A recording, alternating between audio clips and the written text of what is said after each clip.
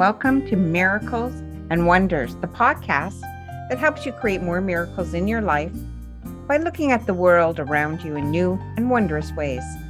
In this series, I'm interviewing the authors in a new collaborative book, The Miracle Mindset.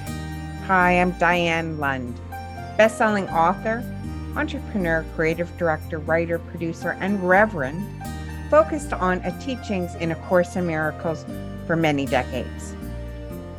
Miracles are defined as a shift in perception in A Course in Miracles.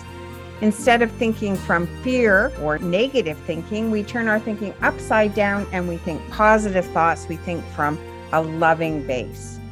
In The Miracle Mindset, each author starts their story with an opening couplet that embodies how they change their mind to change their life.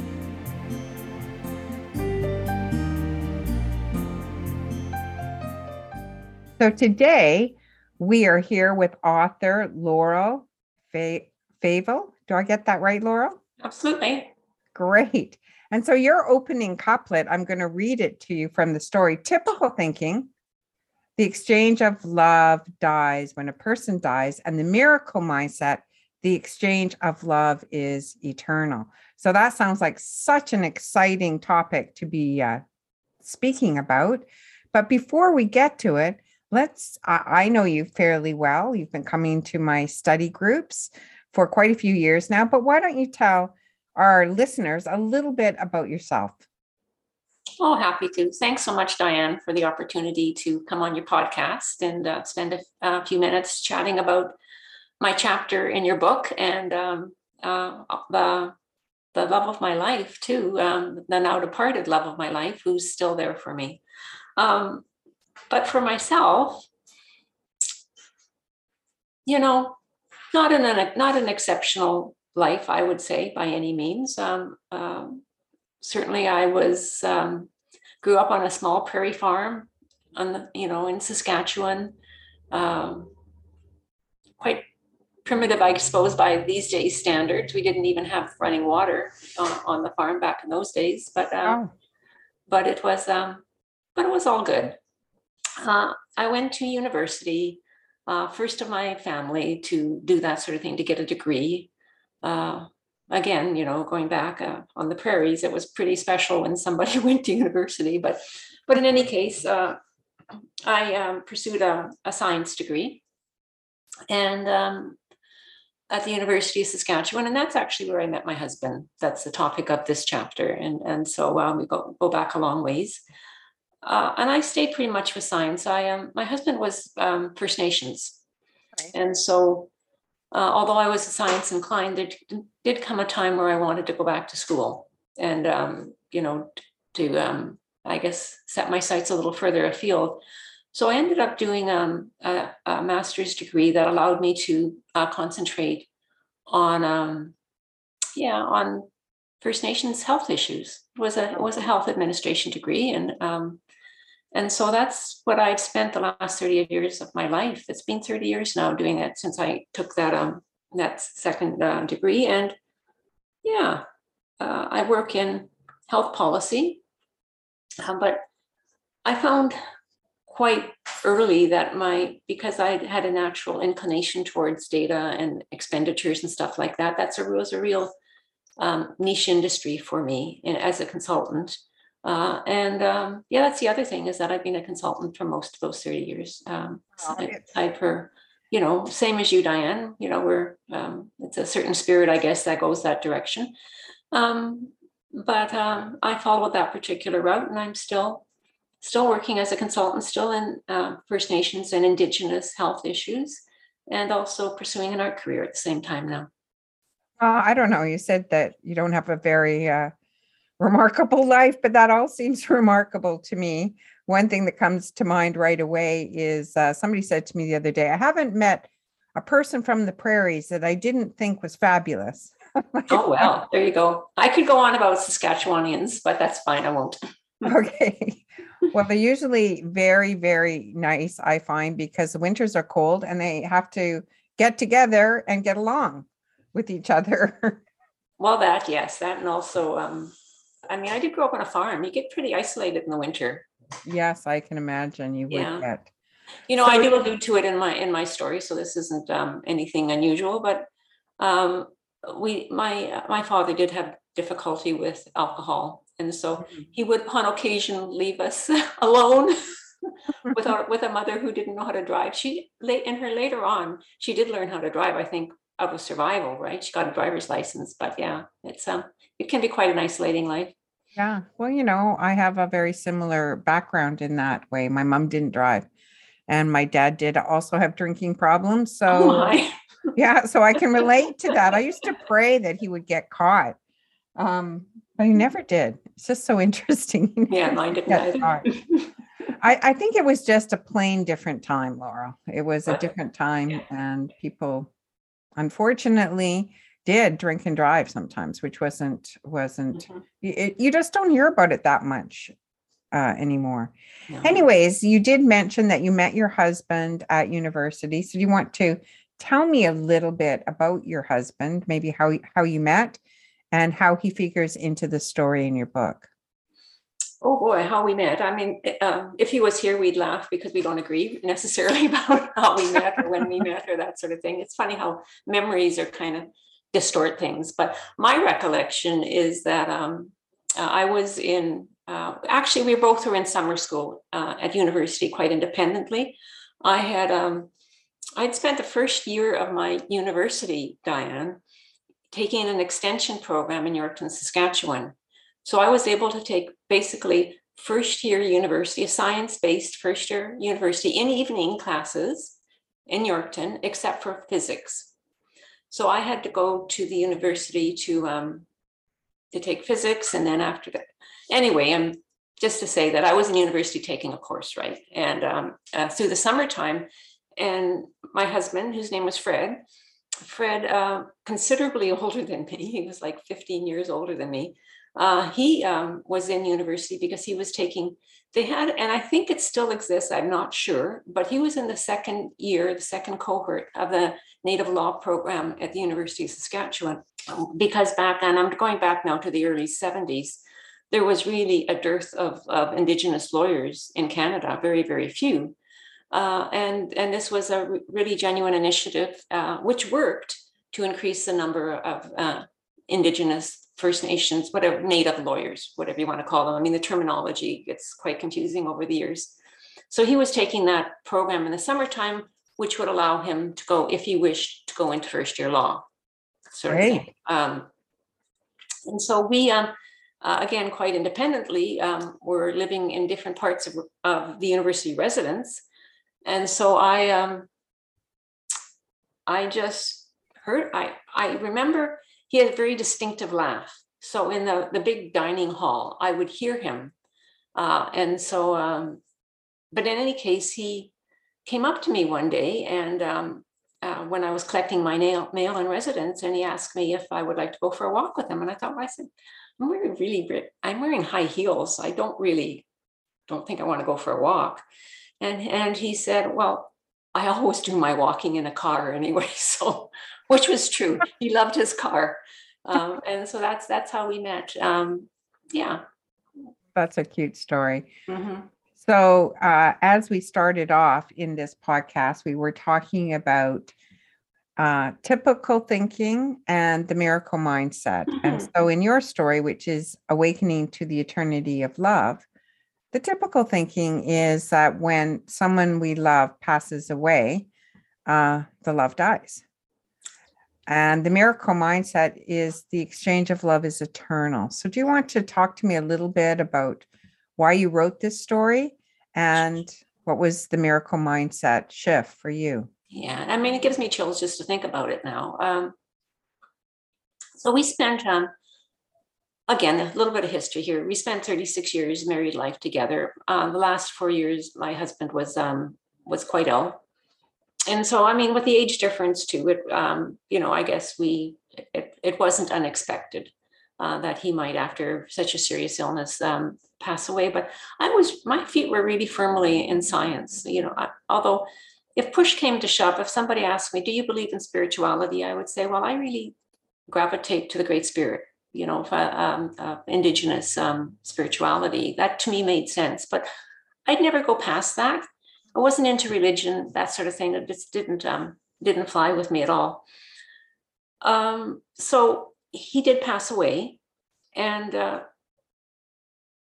then I started getting these weird things happening in my life. Like the music from his service would start spontaneously playing on my phone, or things like that. And I Vow to Thee, My Country, by the way, was music in our that we had in our wedding, and I played it at our service, at his service, his memorial service, I Vow to Thee, My Country. And so it was on my phone, and it would just, I look at my phone and it's kind of weird. Like, what did I do to my phone for it start playing? But anyway, so. Oh, you were getting signs. I was getting signs, and certainly not expecting them. And so I wrote this book because I wanted to get that story out. I mean, I want to be part of it, I guess, Diane. I mean, I like to do different things. And one of them, let's try writing a chapter for a book. Why not? Why not? For sure. That's how I got started. Yeah. I wrote a chapter for a collaborative book, and I actually enjoy the process of working with other people. Yeah, absolutely. So that was good. I mean, with this whole pandemic stuff, there's not too much getting together with other folks that you've been able to, but still, it's been lovely. And so I know how much, when Fred passed away, how hard it hit me, even though I was expecting it. He was truly my soulmate. We were always together. We worked together. We were consultants together. Everybody saw us as, how some couples go through life and you always see them together, like you think of them together. That's what our friends would be, right? It was always Fred and Laurel, Laurel and Fred sort of thing. So it was huge. It was awful loss. And thank goodness he came back as from the spiritual dimension to let me know he was okay and to help me on through my path now. So why did I write this book? To tell other people, hey, listen, this can happen to you. You can lose the most important person in your life, but they're not really, really totally gone. If you don't want them to be, if you're open to the miracles, if you're open to the messages that come from their spiritual self, they can be there for you. And it made a really big difference in my life. Yeah. Well, I mean, there are many books that are written about it.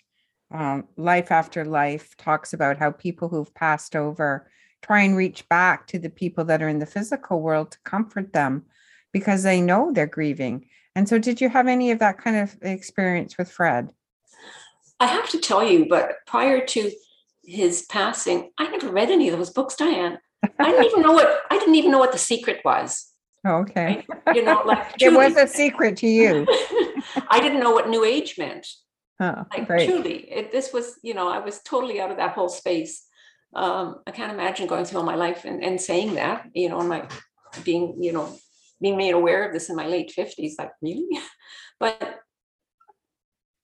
yes, he did reach out to me, and I think and what really made the difference for me and woke me up, like really woke me up, was when I was kind of in the depths of despair, feeling really sorry for myself. And how could I go on a day more? Imagine 10 years more, like how could I live, right? We all go through this. Mm-hmm. When someone really, really close to you or to a person dies. But so I was laying on the bed, sobbing away, and thinking, oh my goodness, in that high boy, in that dresser over there, I've got Fred's pills, his pain medication. Oh, and his and the Ativan that he had to take as well as part of this whole sickness journey. Boy, I could make that could be okay, right? I could take those and no problem. I'd be gone. I'd be with him. And so, and I certainly was not expecting this. And I heard his voice. I heard it as clear as a bell, Diane. And my nickname, we won't go into this, it's in the chapter. My nickname was Piglet, right? And he said, come on, Piglet, you can do it. What? What's going on? Where did this come from? Like it just Oh, broke me out of my stupor. It totally did. And that just set and me off on when this you trip. hear a voice like that you're not expecting, but it's Hmm. clear, Hmm. it sort of shakes your world a bit. It shook my world, and like, I'm a researcher. I didn't talk about that in my life, but part of being an analyst, like a policy consultant, is being a researcher. So I dove right in, Diane. I just dove in and figured, like, what's going on here, really. And yeah, that started me. That started me on this whole spiritual dimension, because I don't think until he spoke to me, although I had had some signs with him, until I heard his voice, I wasn't all in, and then I was all in afterwards. Right. And so what did it mean for you to be all in? What does that mean? To recognize that our spirit is eternal, Mhm. and that I have a responsibility. I think I have a responsibility as there's a book that oh, Carl, sorry, I'm going to forget his last name. Lewis, C.L. Lewis. Is that his the one? Anyway, I think it's C.S. Lewis wrote, Yeah, C.S. Lewis. Yeah. after the death of his wife, who or his partner, and he wrote it a year or so later. But he talked about, it's the responsibility of the person who remains to basically to honor the life together, and that that really resonates with me. So it's my responsibility now to carry on the legacy of our life together. Um, I almost forget. I know I kind of forget the question. I went off my own tangent there, Diane. Sorry. No, but that's okay. It's just what once you heard that voice, how did it sort of change your life? What? Well, okay. So I guess how it changed my life was that I slowly realized through my delving into this whole area of how much I had been missing, Hmm. and that you got to show up in life. It's more than just having a job, and making sure that your loved one is taken care of. That um, there is there is so much more out there. There And is so much more out there. yeah. And, we sometimes talk about the five senses, right? The seeing, hearing, touching, feeling, tasting. But I believe there's five inner senses too. Let's just talk about inner vision for a moment. Mm-hmm. Um, we all go to sleep, we close our eyes, and yet we see pictures. And Yes. so this is the inner vision. Our dreams are inner visions. Mm-hmm. Mm-hmm. And we can close our eyes and also have visions from other realms, or inspired by other spiritual beings. And I think the same is true. We have an inner audio that we can hear as well. We can tune in, we can literally tune in. And it's just a matching of frequencies. I've always felt it kind of like in the middle of my chest, like a dial, almost like I dial in the frequency of something. It's much like saying, I'm going to be on 11:30 on Monday on the radio, and, tune in. So if you tune into 10:40, you don't hear me. But if you tune into 11:30, that frequency, you hear me. Yeah. So it's like kind of bringing your own frequency into alignment with what I'll just call the universe or love, so that you can actually open up that communication channel. And so the way the chapter ends is the fact is me learning how to dial in, Diane. Hmm. Oh, great. Truly, because the communication, I think it was two-way, Mhm. that we had, and through like I would journal or whatever, and then I could, and there's lots of things that happen I didn't write in the chapter. There's just not enough time. No. But at the end of at the end of it all, I decided that I wanted to have hypnotherapy done, following the practice of Michael Newton, who's written a few books on. He kind of accidentally found a way to allow people to access lifetimes previous and their most recent past life, and then from that to be able to use that to springboard into the spiritual dimension. Right. And I'm not going to get a lot into that. There's a whole story there, but the books are out there. Just look for Michael Newton. Destiny of Souls, right? Journey of Souls. There's a couple of books. Yeah, there's a couple of books. So anyway, I decided I would do that. And I went and I found a hypnotherapist, right? I flew across the country to meet with her, a lovely woman. And so she regressed me into a past life. She also put me through the process where I could access the spiritual dimension. And, I had this feeling, Diane, that he was there, my spirit guide was there, and that he was there, but there was nothing happening, and this is my analytical mind, right? That's going on all the time. And so, and I thought, oh my God, I've come all this way and spent all this money and there's nothing happening. And I thought, well, all I can do is send him love. And that's what I did. I just sent love in the way that I felt I could send love to him silently. And I heard, again, that's the second time I heard his voice. The 2 times I've heard his voice, this is the second one. He says, what took you so long? Oh, yeah. Yeah, he'd say that. So, but anyway, that's what. Well, that's wonderful. Mm-hmm. And so what is it that you want people to take away from reading your chapter? Hey, very simply, it can happen to you.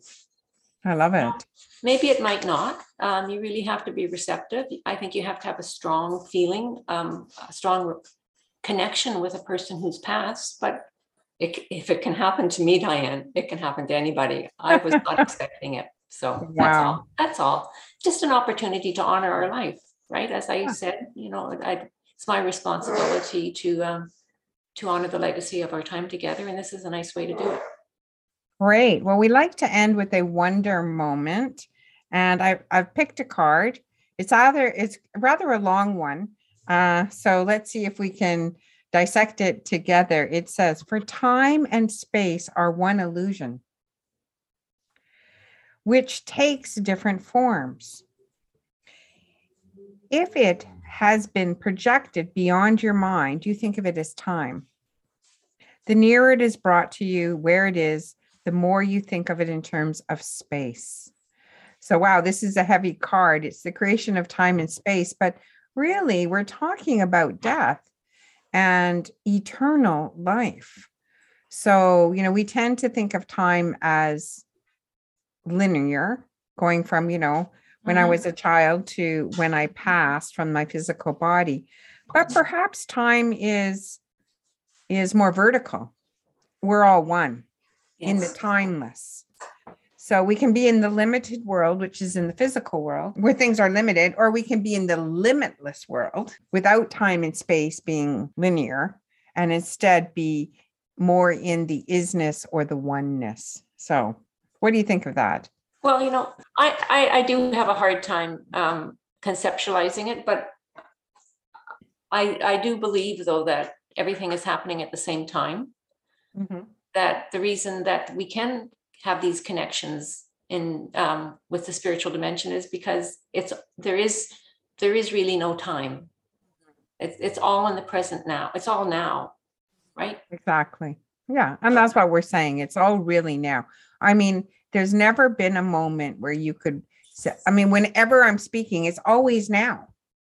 Mm-hmm. It's always now. It never becomes past or future. It's always now. So we're always in the now or the isness or the oneness.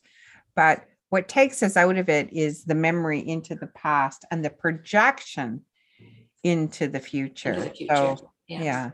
So staying in the present moment is a gift, and a gift where, we can change our minds and change our life. So thank you so much, Laurel, for coming on and speaking to me today. I just want to end here with that people can get these cards, these Diane Lund miracle cards, where we have 400 different inspirational quotes. If you go to Diane Lund Miracles on Facebook and you ask to be a member of our closed Facebook group once a week, if you're a new member, I pick from the new members and I send out a deck of cards.